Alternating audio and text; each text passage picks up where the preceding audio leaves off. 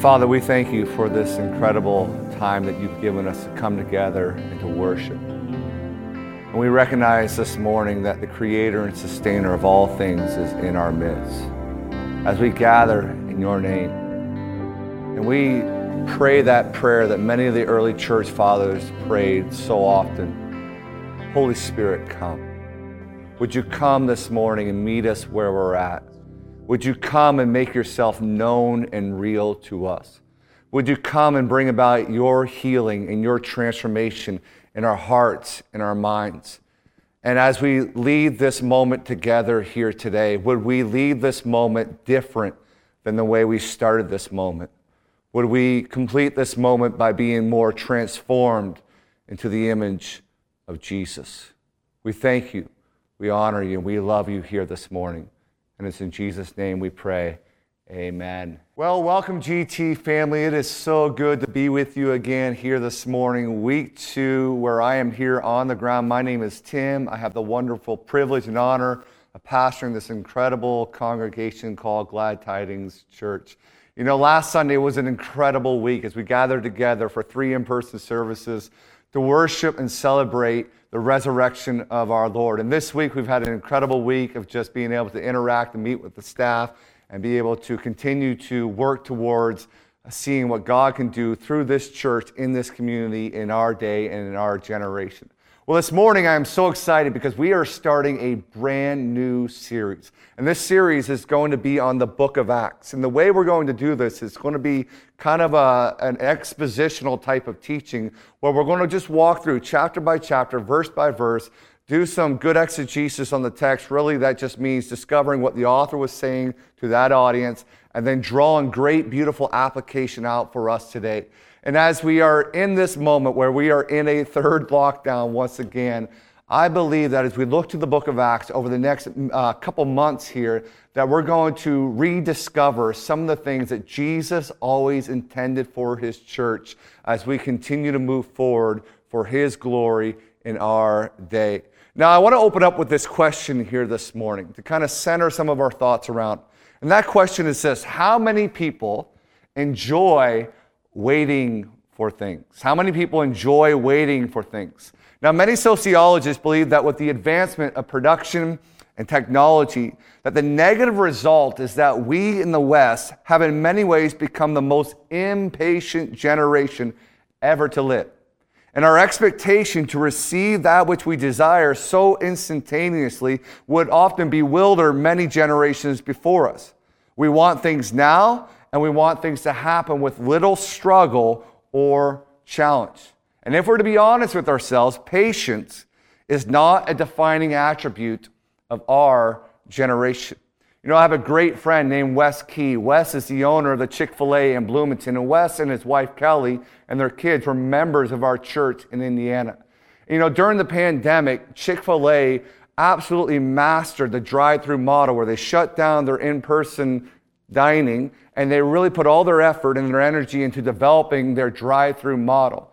And during the pandemic, it was amazing to see just how efficient they became at getting cars coming through the drive-through. You would be backed up onto several streets away, and within 8 to 10 minutes, you were getting your food and you were getting through the drive-through. Now, Wes and I were great friends, and we would often meet and we would talk about life and leadership and theology and raising children. And I love just to ask him about how he led this incredible organization, the things that they focused on. So they were so efficient in how they did their drive-through that when the vaccines began to roll out in the state of Indiana, many of the groups distributing called them up to get consulting on how to do their vaccination rollout well. One time we were talking about this, and he began to talk about all the different ways they discovered that they could cut down on time in the drive-through to make sure that it was a quick process. But in the midst of that, he was very clear that there were some things that they would not compromise on when it comes to preparation. For instance, the quality of their food, how they prepare the food. So they didn't want to be so focused on doing things quickly and efficiently that they missed out on the quality of preparation. At the same time, Chick-fil-A is known for their incredible customer service. So even in the drive-thru, as the people are taking orders, they were very careful that if a person starts engaging in conversation, that they don't rush that moment. So it reminded me that there are many things in life where, yes, we need to continually be getting better at and more efficient on, but there are other things in life that we need to allow the due process to take place. We need to allow the time to happen so that we get the fullness of what is intended for that moment. You know, Dallas Willard said, the single most obvious trait of those who profess Christ but do not grow into Christ's likeness is their refusal to take the reasonable and time-tested measures for spiritual growth. And so here this morning, as we go into the first chapter of the book of Acts, I believe we are going to learn this valuable principle of what it means to be patient and wait for what God has for us as his people. Now, the book of Acts has long been an integral part of the church in regards to doctrine and its early history. And it has often been highly debated as leaders have differed on the purpose and intent of its content and whether what we read about in this book is something that should be expected in the present state of the church or not. Often this is manifested in a debate of cessationism versus continuationism. Cessationism is the idea that what we read about in the book of Acts was for the first century alone, and it was for the early apostles. But now that we have the canonization of Scripture, we don't need supernatural signs and wonders. We don't need the gifts of the Spirit. Continuationism is the idea that, no, we absolutely need supernatural signs and wonders. And what we read about in the book of Acts is intended for every generation, even though we do have the canonization of Scripture. Now, the book of Acts was originally written as a two-part volume, with the Gospel of Luke being volume 1 and Acts being volume 2. And so therefore, it was often referred to as Luke Acts in the early church. It was written to a man named Theophilus, which means the beloved of God. And so the idea here is that the Gospel of Luke is written to reveal all that Jesus did while on earth. But the book of Acts is written to reveal all that Jesus was continuing to do through his Spirit in the church on earth. Now, quickly, just a little bit of a background about this book. Number one, we believe that it was written by Luke. Luke was a well-educated physician. He was a companion of Paul. We know this from the we sections where Luke transitions from the third person to writing to the first person narrative. He was a church historian, but he was also a great theologian. And that is so important because when we read Acts, we're not just reading history, though that is there, but we're also deriving great doctrine and theology about God's intent for the church being led by the Spirit to take the gospel to every nation, tribe, and tongue. Now, the purpose of this book is to record the work that Jesus did and was continuing to do through the active work of the Holy Spirit in the church.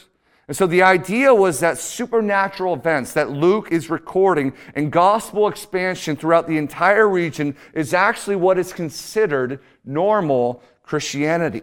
That this is the church that Jesus promised he would build, and the gates of hell would not be able to prevail against it. Now, the genre of this book is that it's written in what's called historical narrative, meaning that there are descriptions of actual events. There's real testimonies from eyewitnesses. Luke lists many names of cities, towns, regions, geographical layouts of the lands. He names governors and officials. And basically, the book follows two main characters. In chapters 1 through 12, it follows the Apostle Peter and the ministry to the Jewish people. In chapters 13 through 28, it follows the Apostle Paul and the ministry to the Gentiles. And so that's just kind of a little preface or a background to as we open up this book and begin to discover what the Lord wants to speak to us for our church moving into this season. So I want you in your Bibles to go to Acts chapter 1, and we're going to break it down in several sections and just derive some things from the text here today. In Acts 1 through 3, Luke writes this: "In the first book, O Theophilus, I have dealt with all that Jesus began to do and teach, until the day when he was taken up, after he had given commands through the Holy Spirit to the apostles whom he had chosen. And he presented himself alive to them after his suffering by many proofs, appearing to them during 40 days and speaking about the kingdom of God." Now, from the outset, what Luke does is he establishes that this is the testimony of the resurrected Jesus. Something that many witnesses declared had happened, and there were many proofs that he wasn't just a ghost, he wasn't just a phantom or some made-up myth. The very fact that he appeared to multiple people in different places at different times. The very fact that he even ate food with them. Secondly, from these first 3 verses, what we see is that Luke reveals that the resurrected Jesus is still adamant in proclaiming his essential message that he came announcing. That the kingdom, rule, and reign of God had in fact begun with his arrival, with his death, and with his resurrection. And what this meant was that there was a new king now. There was a new world order. And as citizens of this new heavenly kingdom, we should live as those under its rulership. Let's read on in verses 4 through 7. Luke writes, "And while staying with them, he ordered them not to depart from Jerusalem, but to wait for the promise of the Father, which he said, 'You heard from me, for John baptized with water, but you will be baptized with the Holy Spirit not many days from now.' So when they had come together, they asked him, 'Lord, will you at this time restore the kingdom to Israel?' And he said to them, 'It is not for you to know the times or seasons that the Father has fixed by his own authority.'" Now here, Luke alludes back to some of the teachings of Jesus in the Gospels, where Jesus promises that he is going to send his promised helper, the Paraclete, the Holy Spirit. And Luke records the words of Jesus in encouraging his disciples to wait for this promise to come. But when it comes, what Luke does here is he contrasts that with the baptism of John, which was a baptism of repentance. And Jesus is saying here that it will be like that, but instead of being fully submerged in water, you will be fully submerged in my Spirit. When the Holy Spirit comes, it'll be like the baptism of John when you went into the water and you were raised up. But instead of being submerged in water, you're going to be submerged in my Spirit. Now, verses 6 and 7 reveal that the disciples, they still don't quite understand how the kingdom of God is actually coming. And they are still hoping for a kingdom like all other kingdoms of their world that came through violence, that came through revolt, that came through overthrowing their enemies. And they are about to be awakened to the uniqueness of the ways of the kingdom of God. I want you to see this, that the disciples, and Luke is intent to record this all through the book of Acts, that the disciples are still very much dealing with prejudices in their heart. There's this nationalism with them. The idea in verse 6 is when they say, "Are you going to restore the kingdom of Israel?" What they're really asking, "Are you going to make Israel great again?" So you see, they forgot that Israel was blessed and given promises, not just to make Israel great as a nation, but so that the blessings of God may come through Israel for the healing of the nations, for the healing of the entire earth. And we see that with the covenant made with Abraham in Genesis 12 and 17.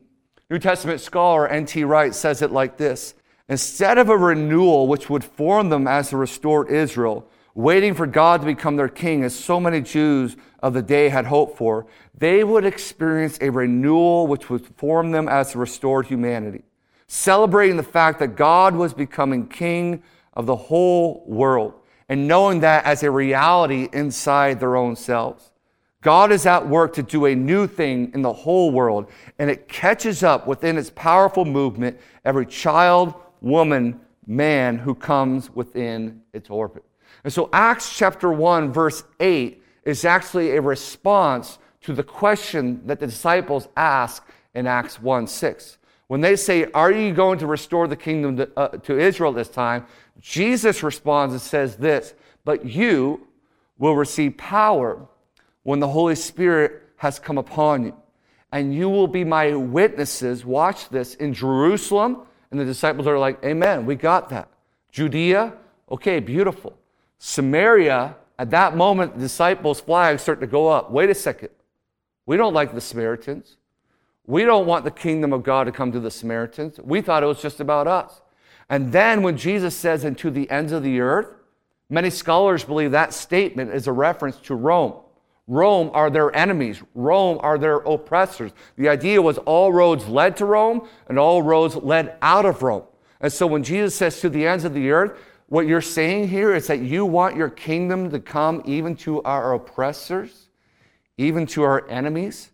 And so Jesus, he quickly responds to their misconceptions about the kingdom by saying that this submersing experience in the Holy Spirit isn't for the sole purpose of just you alone or just Israel's well-being. Rather, this baptism in the Holy Spirit is for the purpose of being empowered to be witnesses who boldly proclaim the resurrection message of Jesus and the arrival of the kingdom of God to the entire nations of the world. That is the message that will go forward, and that is the message that cannot be stopped. And so Jesus, what he does here is he lays out this geographical map of how the gospel is going to go into all the world, and it starts at home, first in Jerusalem. And the growth of the church is recorded in 7 stages. We see this in stage 1 in Acts 6, it's in Jerusalem. In stage 2 in Acts 9, it's in Judea and Samaria. In stage 3 in Acts 12, it ends up in Antioch in Syria. In stage 4 in Acts 13, it ends up in Asia. In stage 5, Acts 16, is Asia and Europe. And it says the churches were being strengthened in their faith and they were increasing. In stage 6, in Acts 19, Paul is in Ephesus. And the word of the Lord is growing mightily and prevailing. And in stage 7, finally in Acts 28, the gospel ends up in Rome through the imprisonment of Paul. And it says that the preaching of the kingdom of God and the teaching of the Lord Jesus Christ was happening there in Rome. You see, what is happening is that the gospel and the church grew and spread exactly how Jesus prophesied it would spread in Acts 1:8. New Testament scholar Craig Keener says it like this. He says, the empowerment is the implicit and often explicit driving force behind the narratives movement from Jerusalem to Rome. From a culturally comfortable city representing the church's heritage to a culturally and religiously dissident city representing its mission and future. I want to say this. For many, many decades now, the church in the West has been in a position of comfort. Our ability to gather, our ability to minister, our ability to proclaim Christ and declare that we serve Jesus as Lord has been very comfortable. But I believe we're transitioning into a season where God is calling us through the leading of His Spirit, out of the place of comfort and into the new, into a new normal. And I know we don't like to hear those words, but I believe it is God sovereignly saying, you've been complacent, you've been comfortable, you've been casual for too long, and now I'm leading you into the unknown. Will you trust me? Will you allow my Spirit to lead you? Will you go with me in what I want to accomplish in the world, in the earth, in this season? So Luke writes the book of Acts as an account with no official ending. And the idea is this, that the testimony of the early church is what we read about in the book of Acts. But this is also to be the testimony of the ongoing church throughout every generation. And you see, the progressive parallelism is that the gospel went forward to the ends of the earth in the first century, but the gospel is to continue going forward to the ends of the earth in every generation.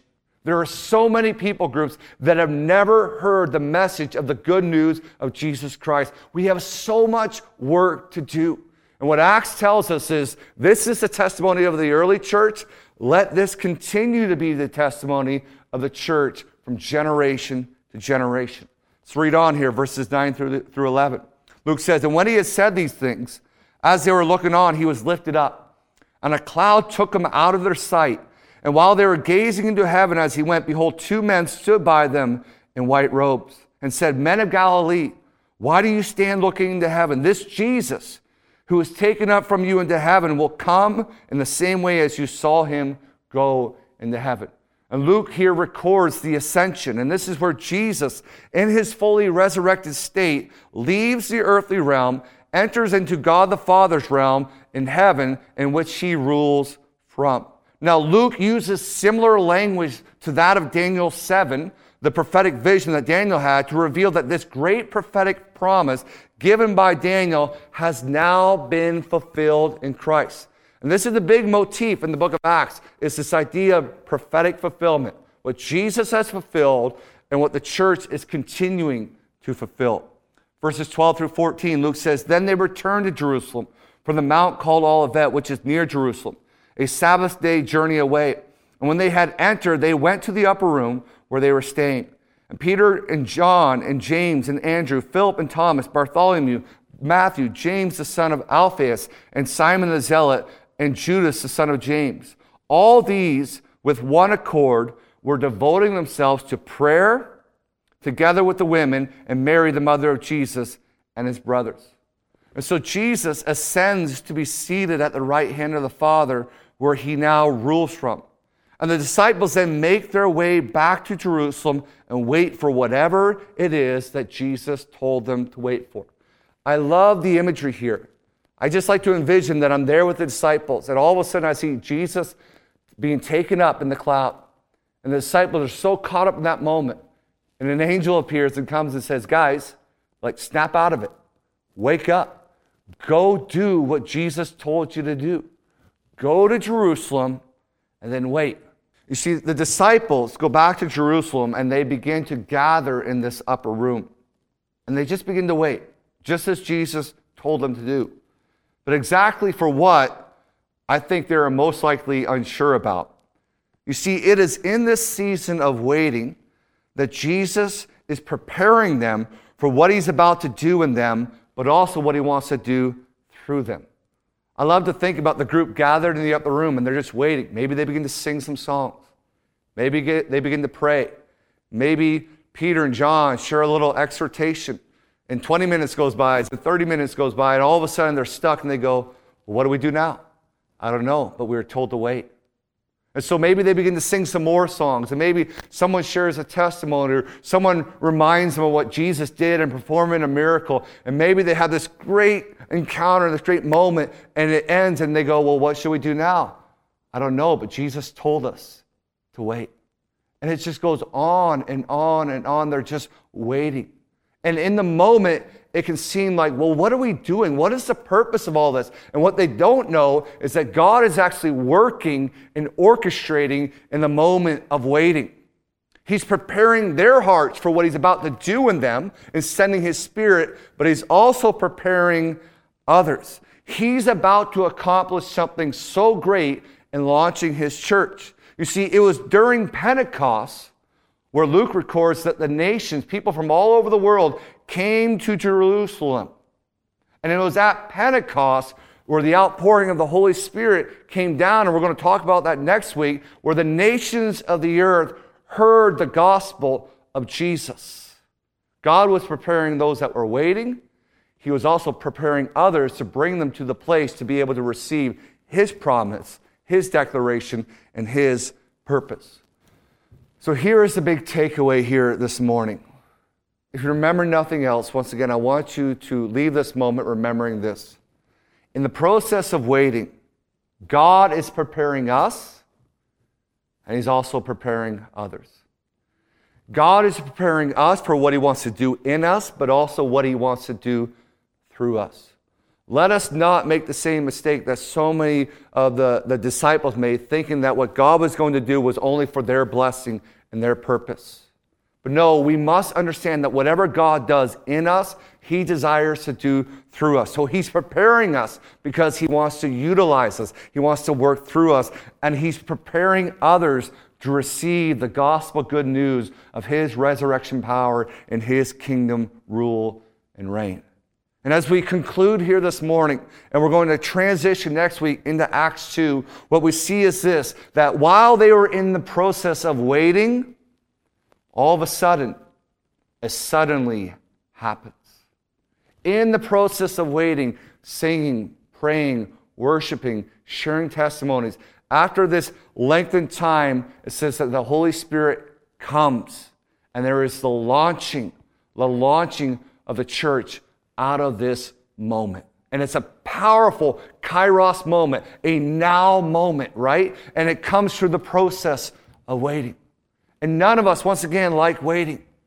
But in the midst of our waiting, could we embrace a posture of patience to say, God, I want to be available. I want to be open to whatever you have for me in this moment. I want to trust that you are working and you are orchestrating things to prepare others, because it's not just about me. It's not just about my blessing. It's not just about what you do in me, but it's about what you want to do through me so that others may come to a saving knowledge of who you are. And if we're always trying to rush the moment, sometimes I feel like we miss what God wanted to accomplish and do in that moment. So I want to pray for you here this morning. So gracious Heavenly Father, we thank you for this opportunity to dive deep into your word here this morning. We thank you that Luke recorded these events, and though he wrote them a couple thousand years prior to us, we can still draw so much truth and encouragement and help out of this text here today. And we thank you that you are a God who calls us to be patient and calls us to wait and not to be afraid of that. You are a God that's calling us to trust in your sovereignty and what you are doing and accomplishing. You are a God that is leading us through your Spirit so that we may take the gospel to the ends of the earth, to the unreached people groups, even sometimes to the people that we question whether your heart is really for them or not, but your heart is for them. Help us to be patient. Help us to trust in what you are doing and know that what you are doing in us, you always desire to do through us. Help us to hold on to that truth. And it's in Jesus' name we pray. Amen. Thank you so much, Pastor Tim. That was a great word. Even in the waiting, God is preparing us and God is preparing others. If there's any way that we can help you today, whether we can pray for you, maybe you're making a decision to follow Jesus for the first time or the first time in a long time, if you want prayer, let us know. Talk to us in the chat, leave a comment, or you could email us at info@gtburlington.org. We'd love to connect with you. Yeah, that's right, Jared. You know what, before you go, we have a couple of questions for you to reflect on and maybe chat with a family member or a friend, just to help you unpack this week's sermon and put it into practice in your own life. You know what, God bless you. Have a great week. We'll see you next week.